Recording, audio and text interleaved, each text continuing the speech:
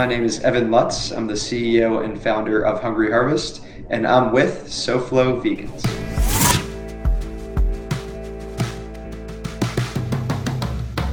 Hey everybody, welcome back to the SoFlo Vegans podcast. I'm your host Sean Russell, and on this episode we have Evan Lutz from Hungry Harvest. And if you've been listening to this podcast for the last couple of episodes, you probably have heard Hungry Harvest several times, and that's for a good reason. They are the sponsors for the majority of this season, and it's because of them we've been able to do really great things for this community, support local businesses, nonprofits, and also provide valuable information through this here podcast. So thank you so much for listening. We appreciate you.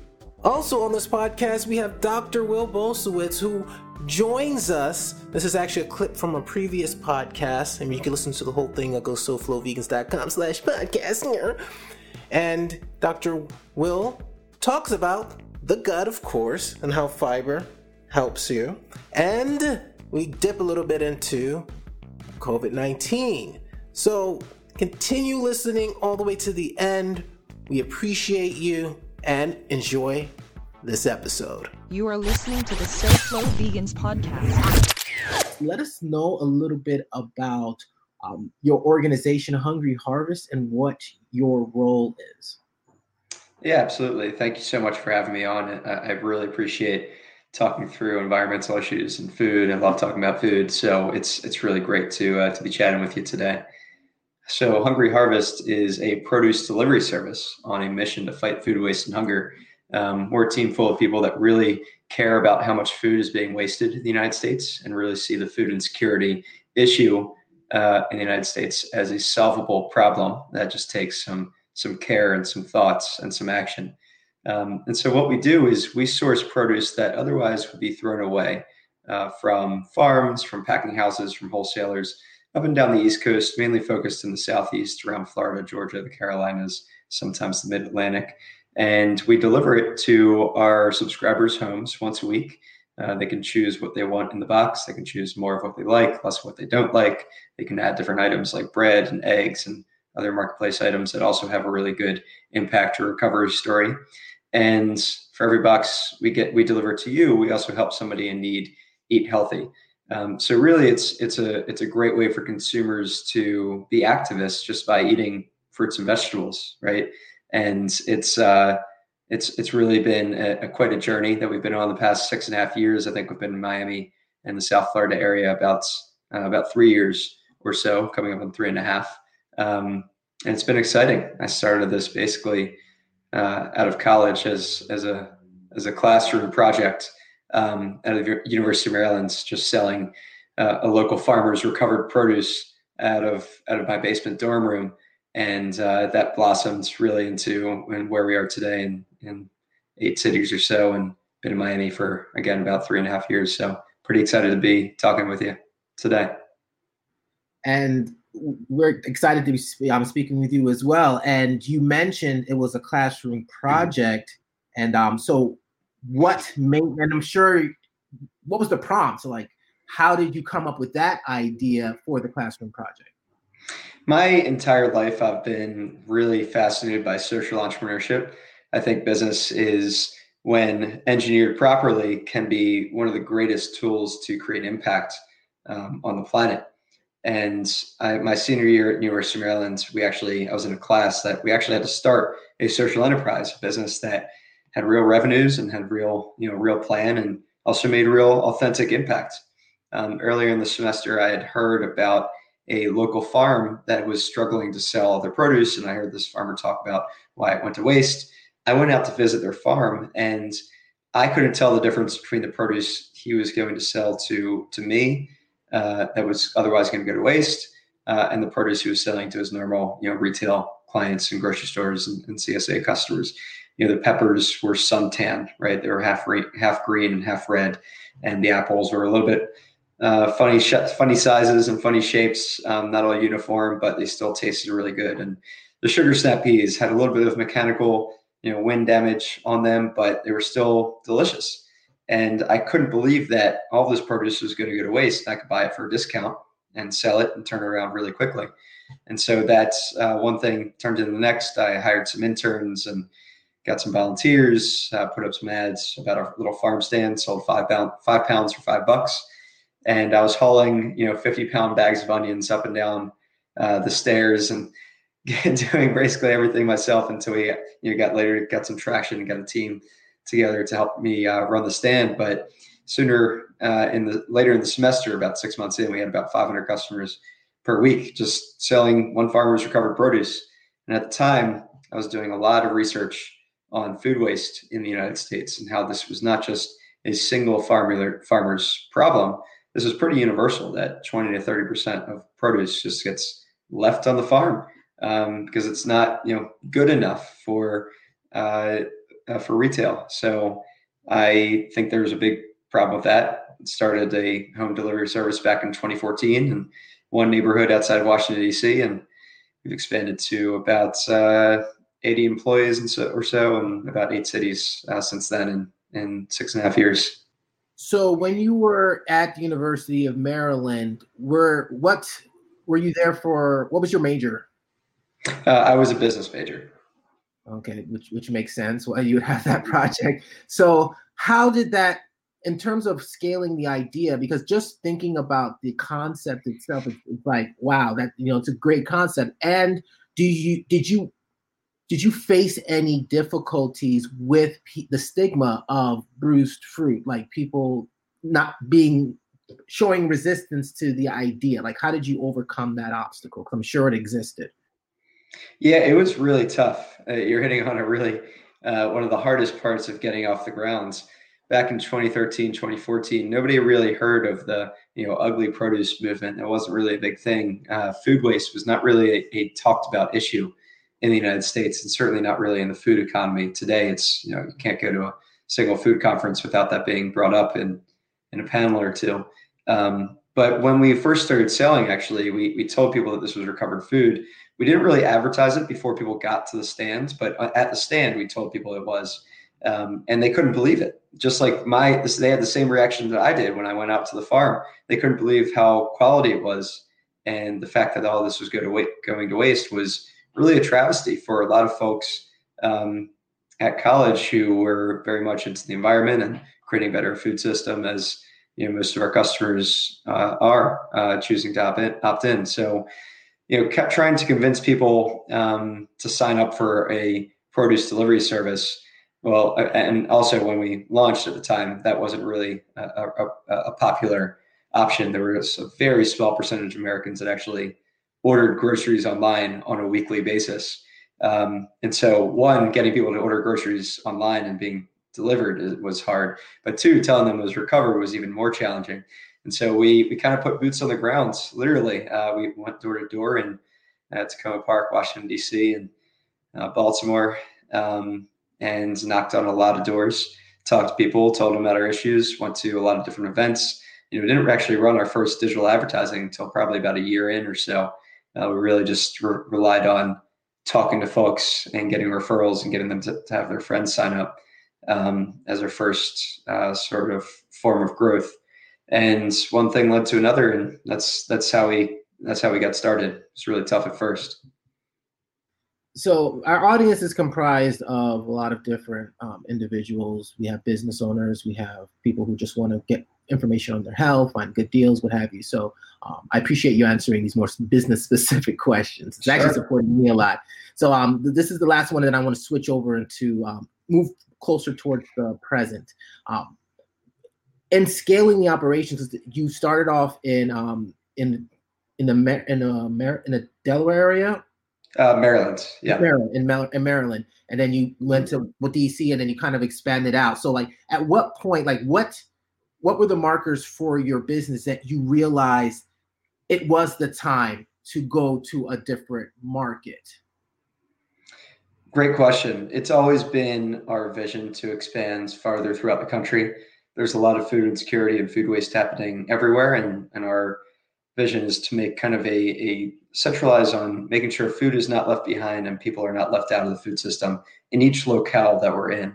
And so we're, in each city market that we're in, we're working with various organizations to help reduce food insecurity. So in Miami, we're working with the Lotus House Women's Shelter, for example, and a different place in Raleigh and a different place in Detroit, as just an example. And to get to the answer to your question, we really need to get our supply chain down and our business fundamentals down.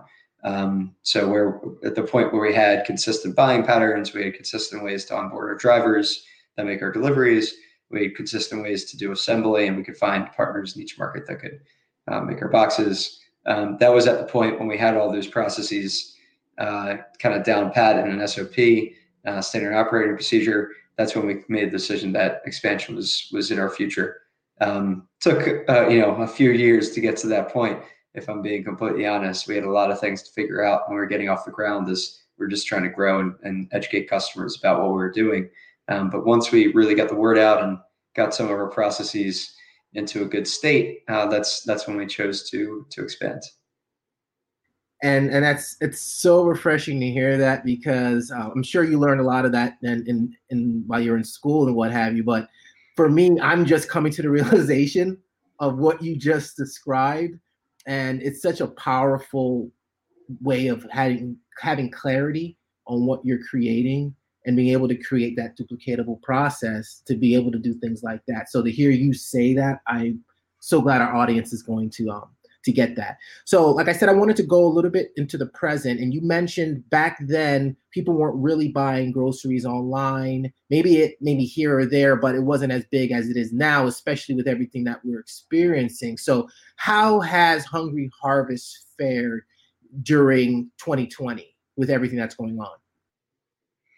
We've been very lucky to have seen an increase in demands over the past since COVID started, since beginning of March and April, when things started to shut down and people were kind of hesitant to go to the grocery store. And so we saw a lot of people kind of flocking to our service, and so much so that in the beginning 2 months of COVID, we actually could not take any more orders because we were at capacity.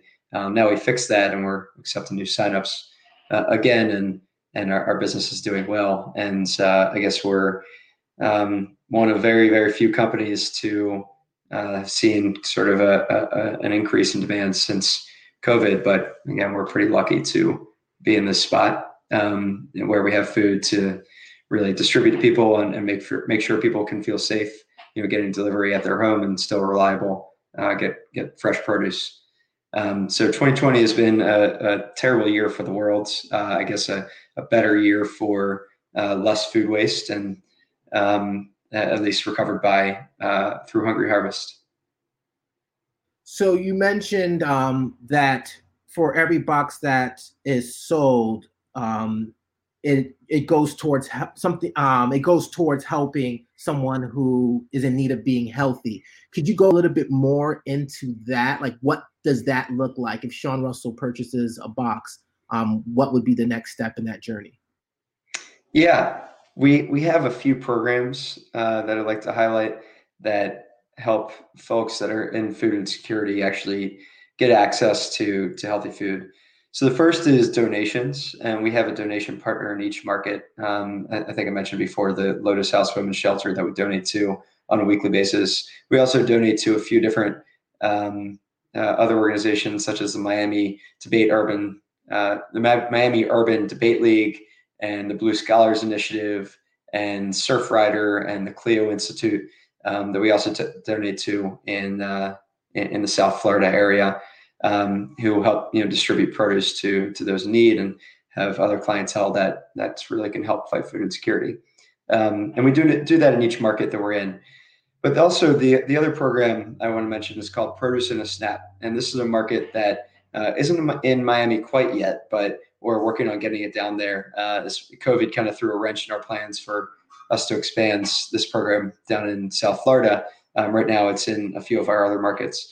Basically, we have low-cost markets in areas of high food insecurity, more commonly known as food deserts, where we're selling the same produce we're selling in our normal at-home subscription box that gets delivered to our customers' doors each week, just for at cost, basically, or at very, very low cost. And by putting these stands in food deserts, it's actually providing like a very small but consistent and affordable way for people to get fresh produce. Now it's not, the 30,000 SKU grocery store, right? We only sell maybe 10 to 15 to 20 different SKUs of produce and some other items every week. But that is a really good way for folks that do have income and do have kind of means to get produce but don't have access to a grocery store to actually purchase produce on a consistent basis. And we found that food insecurity is not just people that have no money. Actually, there are a lot of people that are food insecure that have full-time jobs or part-time jobs that don't really want to rely on a food shelter or emergency food distribution for their meals every week, and they're just looking for a consistent solution. And so that's kind of talking to the community in Baltimore and some folks that were suffering from food insecurity. And as we were developing this program, that's kind of what led us down this path of let's partner with a bunch of different places such as schools, hospital systems, community centers located in food deserts to set up these farm stands on a weekly basis. And like I said, they're not in Miami quite yet, but COVID kind of threw a wrench in those, and we'll probably expand down there soon. And with everything that's been going on, how have you seen the need for this type of services in the markets that you service? Have you noticed an uptick, or like what has been the general pulse? Yeah, unfortunately, with COVID, a lot of people were out of work. We saw a huge uptick in demand for services for donations and subsidized produce boxes in the beginning of COVID. We actually formed a new initiative. It was called the Alternative Food Box, the Emergency Food Box, are two names for it. Where basically we partner with different hospitals and other organizations where they purchase produce from us in ready to distribute boxes, and then distribute them for free to their clientele. So the people that are getting those boxes don't have to pay anything. And since that, we started that in the beginning of COVID. We served about, I think about 70,000 boxes or so to folks in need through partnerships with area hospitals and other organizations. So it's been really unfortunate to see the demand for low cost or no cost produce increase with COVID, but we're lucky we've been in a position to help with that. So, I mean, as the visionary of your organization, where do you see Hungry Harvest in the next 5 years? Yeah, we're really keen on expanding our geography to more cities, further into the Southeast and Midwest. We're currently in 8 different cities, from Detroit all the way down to Miami. We're going to kind of expand our geographic footprint, but also we're really going to double down on our mission and find more ways to fight food waste, more ways to fight food insecurity. We love starting different programs and having them be really innovative in terms of like what they're doing and how they're solving different areas of creating a more efficient food system. And then the final thing is we want to expand kind of the features of our product for our customers.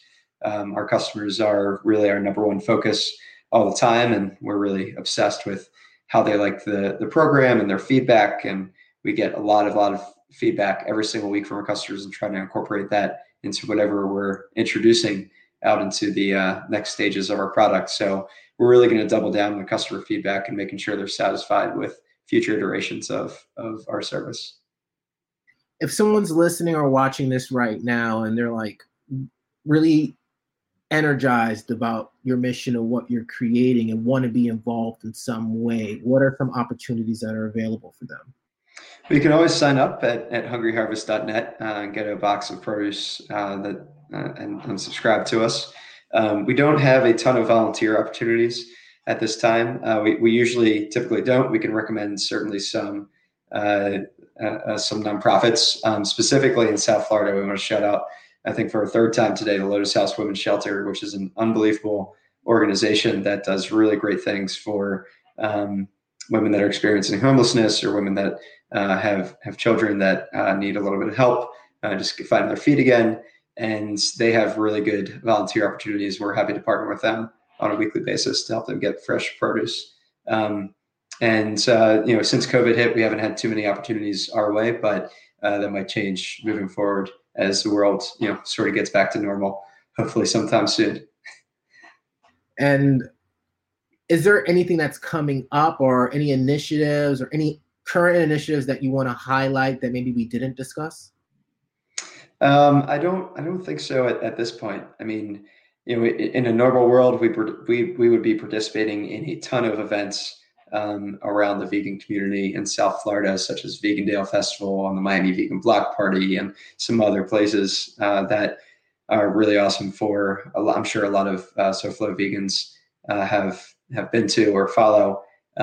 So we'll be attending those events again in the future. But as COVID has kind of put a damper on what kind of events can happen, we haven't really been participating in quite so many recently.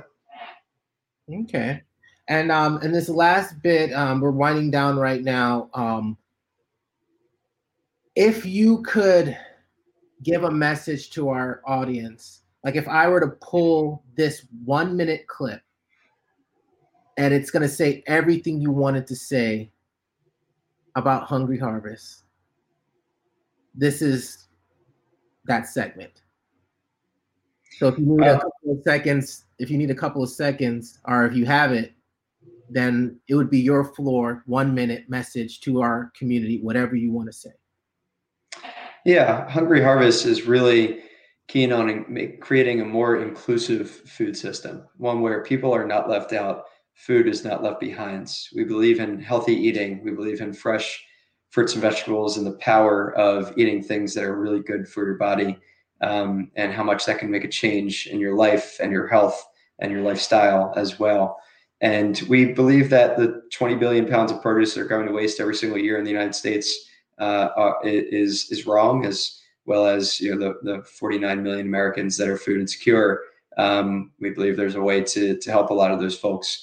And so by signing up for Hungry Harvest, you really are making a dent in helping reduce food waste. For every box we deliver to you, you're getting a lot of produce that otherwise would go to waste. That's perfectly fresh, that to the untrained, to your eyes, will probably be fresher and more visually appealing than anything you can find in a farmer's market or a grocery store. And you can customize what you like. You can refer your friends to get credit for them and for you.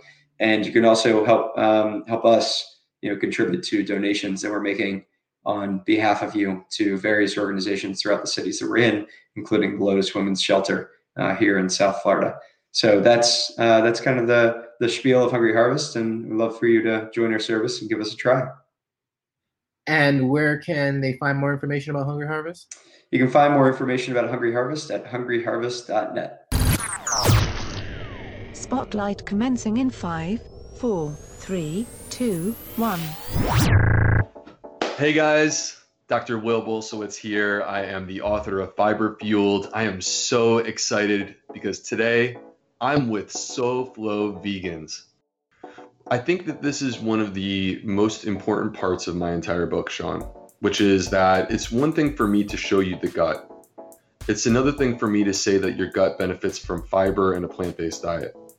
But what about the person who's vegan, who says, I got gut issues, and I'm thinking about quitting veganism because I don't feel like I can tolerate these foods, right? Yeah. And what's going on there? And this is chapter 5. This is actually Garth Davis's favorite chapter in my book. When he wrote up my recommendation, he referenced chapter 5 of my book to say the doctor has an entire chapter about how to deal with food sensitivity. People who eat these foods and they get gas, bloating, some abdominal discomfort, maybe diarrhea or constipation, that is not inflammation. You have been taught that it's inflammation. It's not. You know what it is? It's sloppy digestion. It's sloppy digestion. And it's your body adapting to the food, and you're trying to do more than you should probably do in one particular sitting. I want people, and this is something I talk about in the book, I want people to think about their gut like a muscle, right? So when we think about muscle, we think about, number one, it can be trained. Number two, it can get stronger. Number three, if you don't use it, you lose it, right? If you stop training it, it's going to get weaker. And number four, when you're using your gut as a muscle, when you exercise, there is some pain. And it's not saying that you necessarily embrace the pain. What I'm saying is you want to hit the sweet spot. The sweet spot in exercise is when you're doing a workout and it's addictive and you feel fantastic and you're not getting that insane soreness. The sweet spot, when you go past the sweet spot and you go too far, is like me or you going to the gym and grabbing 3 times the amount of weight that we're capable of lifting and then trying to lift that. What's going to happen? You're going to hurt yourself. You're going to hurt yourself when you do too much all at once. Exercise is good for us when we're in the sweet spot. Exercise is not good for us when we're doing something that could hurt ourselves. And so when it comes to these foods, whether you're talking about beans or whole grains or gluten, those are some of the heavy hitters in a plant-based diet, right? And what I'm telling people is, if you get that discomfort, it's not that you should eliminate this from your diet. Your gut gets weaker by eliminating it. Instead, what you should do is understand the approach of how to slowly introduce it over the course of time. Just exercise your gut and make it stronger. So introduce it a little bit at a time. Is that what you're saying? Like, yes. A little bit. Okay. But the thing is that a lot of people don't want to deal with that because nobody wants to deal with gas. Nobody wants to deal with bloating. Those are things that are kind of embarrassing. And for what I've noticed, a lot of GIs don't say that. Like, you know what? You will have these symptoms. Give it a couple, days, weeks for your stomach to settle? Well, yeah. And so, Alba, these are great points. My book has a 4-week plan. Mm-hmm. And the reason why I chose 4 weeks, like, it would have been easier for me to do a 10-day plan, honestly. Mm-hmm. The reason why I chose 4 weeks is because we have all of these different studies that you'll see in the book that basically show us that in 4 weeks, we can make a radical change to our microbiome. And so from my perspective, what I want people to understand is, no, I don't want you to be in pain. I don't want you to have a ridiculous amount of gas. What we need to do is we need to tweak your diet so that you can start to introduce these things and make that better. And over the course of time, that gas will go away. We have studies that prove that. The gas will go away. Your body will become better at processing and digesting it. Yeah. That sloppy digestion gets replaced by a healthy, strong gut that not only is able to process and digest your food, but it's also able to reward you with all the health benefits throughout your body. With health benefits, now that we can get into that, because thank you for saying that, we need to bring it back to the crisis that we're having with COVID-19. Because you mentioned that your gut and your gut microbe is helping with the immune system. Yeah. But another conversation that we were having off camera is that you've been noticing that a lot of these patients are coming back positive, but they didn't come with respiratory issues. Yeah. And I think it's important for people to understand this virus can present in so many different ways. And it's almost like it's got a mask where it can cover itself up and pretend to be something that it's not. Oh. Right. So, yeah. And so what I mean by that is this virus, we are told, causes fever and a cough. Right. But you could have a runny nose and a sore throat and think it's your allergies, and it could be this virus. You could have body aches, all right? You could have body aches and a low-grade fever and think that it's the flu, and it's actually the coronavirus. And then from my perspective as a GI doctor, you could have diarrhea, loss of appetite, nausea, abdominal pain. You could think it's a stomach bug. And it turns out that stomach bug is not just any old bug, it's the coronavirus. And I've seen this in a number of patients that they actually don't get the respiratory symptoms, which is a good thing. I don't want them to, because the respiratory symptoms are a sign of greater concern.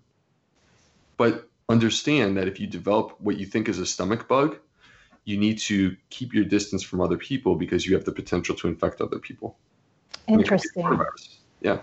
And in my practice as a cath lab nurse, because I'm sometimes in the emergency room, most of these patients are already with respiratory issues that are coming back positive, but then sometimes I'm getting called in the middle of the night for a heart attack, for code heart, and they have tested positive. Yep. And you see damage to their heart. So Yep. It seems like this virus is manifesting itself in many different organ systems. It's manifesting itself in many different organ systems, and the three main organ systems that you're going to see are the lungs, the gut, yes, and the heart. And the reason why has to do with actually some of the science behind the virus. So we were talking about like learning the science behind this virus so that we know how to basically how to adapt ourselves.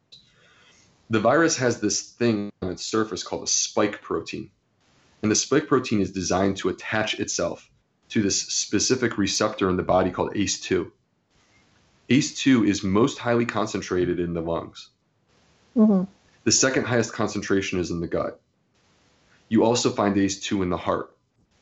So the bottom line is that this is the port of entry for the virus into the body, is through this receptor. And the reason why you see it attacking these organs, the lungs, the gut, the heart, is because that's where these ACE2 receptors exist, allowing the virus to affect us. Now, and what a lot of people don't understand, the virus is not a new virus. It's actually a strand of a bigger family of the same, which we've seen before in the past in the early 2000s, like SARS. I think in the Arab world, it's known something camel. MERS, yep, MERS. So those Middle Eastern Respiratory Syndrome, MERS. Mm-hmm. So we saw SARS in 2003. Yes. SARS was most similar to this, but there's a couple differences. SARS was nasty. Mm-hmm. Nasty. I mean, I'm talking like 1 in 3 people who got it died. Okay. But the difference was it was so nasty that if you got it, you knew you had it and you would get out of the way and stop infecting other people. Okay. The problem with this one is a lot of people who have it, they don't know that they have it.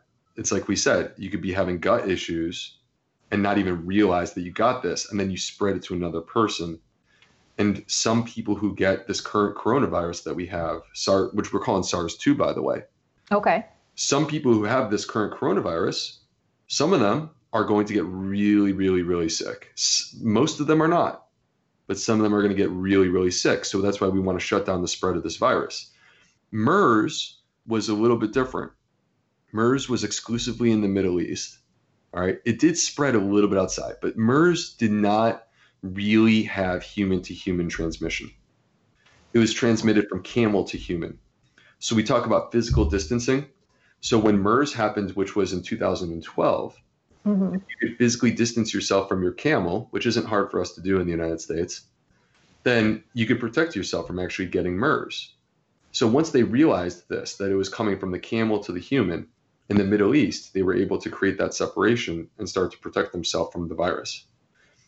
What makes SARS-2, this current coronavirus, so nasty is this combination of stealth, of aggressive spread. It's more aggressive than the flu, meaning that you can see how fast it spreads. It went from, January 22nd, we had 1 person in the United States, and now we have 300,000 cases. We have 300,000 cases. That's how quickly it spreads. And then what you have is you have this combination where some people don't know they have it and they're spreading it. And some people don't know that they're spreading it and then they get really, really sick. Mm-hmm. And that's what makes this particularly challenging. And so since we don't know who actually has the virus, the only way for us to protect ourselves is, number 1, physical distancing. Mm-hmm. Number 2, wash your hands like crazy. Mm-hmm. And number 3, support your immune system. And to me, the solution to number 3 is to optimize your gut, because you can't separate the gut from your immune system. 70% of your immune system lives in your gut, 70%. And so when you optimize gut health, you are still optimizing immune health. It's literally the same thing. How can you optimize this gut health? Well, the book is literally the playbook. The book is the full, sharing it all, including the 4-week plan. If you're looking for one simple rule, there's one simple rule above all else for me, which is diversity of plants. And mm-hmm. whether you are vegan, you are not vegan. On your show, I would imagine most of your listeners probably are vegan, but this is an opportunity for all vegans to optimize and improve their diet. It's not just about eating the foods that you love. It's not just about being vegan. It's not even just about being whole food plant-based. It's about being whole food plant-based and making sure that you get a wide variety of plants. Let me give you an example. Super simple recipe, okay? I mean, in our family, we're not like sitting around spending 90 minutes cooking dinner. We're a normal family like everyone else. We'll have pasta, all right? And we will do an organic whole wheat penne, like a pasta. Mm-hmm. And you could throw tomato sauce on top, all right? And that's 2 plants. That's organic wheat, and that's tomato sauce. And here's what we'll do in our family. Add some onions. Add some garlic. Add some mushrooms. Maybe some squash or zucchini. And then smash some fresh herbs on top. Get the basil going. Get some parsley going or some oregano, right? And you just went from a meal with 2 plants to a meal that's got like 8. Mm-hmm. And you're supporting a healthy gut microbiome, which means that you're supporting your healthy immune system. We want to thank you for listening to the SoFlo Vegans podcast. Make sure you go to soflovegans.com/podcast to see and listen to all of our past episodes, as well as look at our directory. That is one of the coolest things we have on our website. It shows you hundreds and hundreds of resources. If you're local, restaurants. If you're not local, documentaries, podcasts.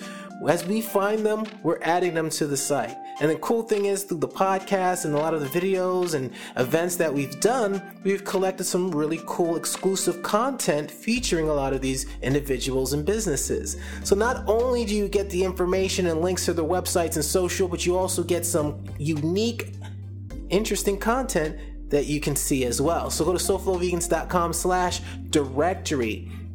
And then while you're there, why not support SoFlo Vegans? Become a part of our community, whether you're a business, an individual, live in South Florida, don't live in South Florida. There's something for everyone. So thank you so much for listening to this episode, and we look forward to seeing you on the flip side. Yeah, I'm trying it out. Don't know if it's going to work. We're going to go with it. Geek, geek. See you later.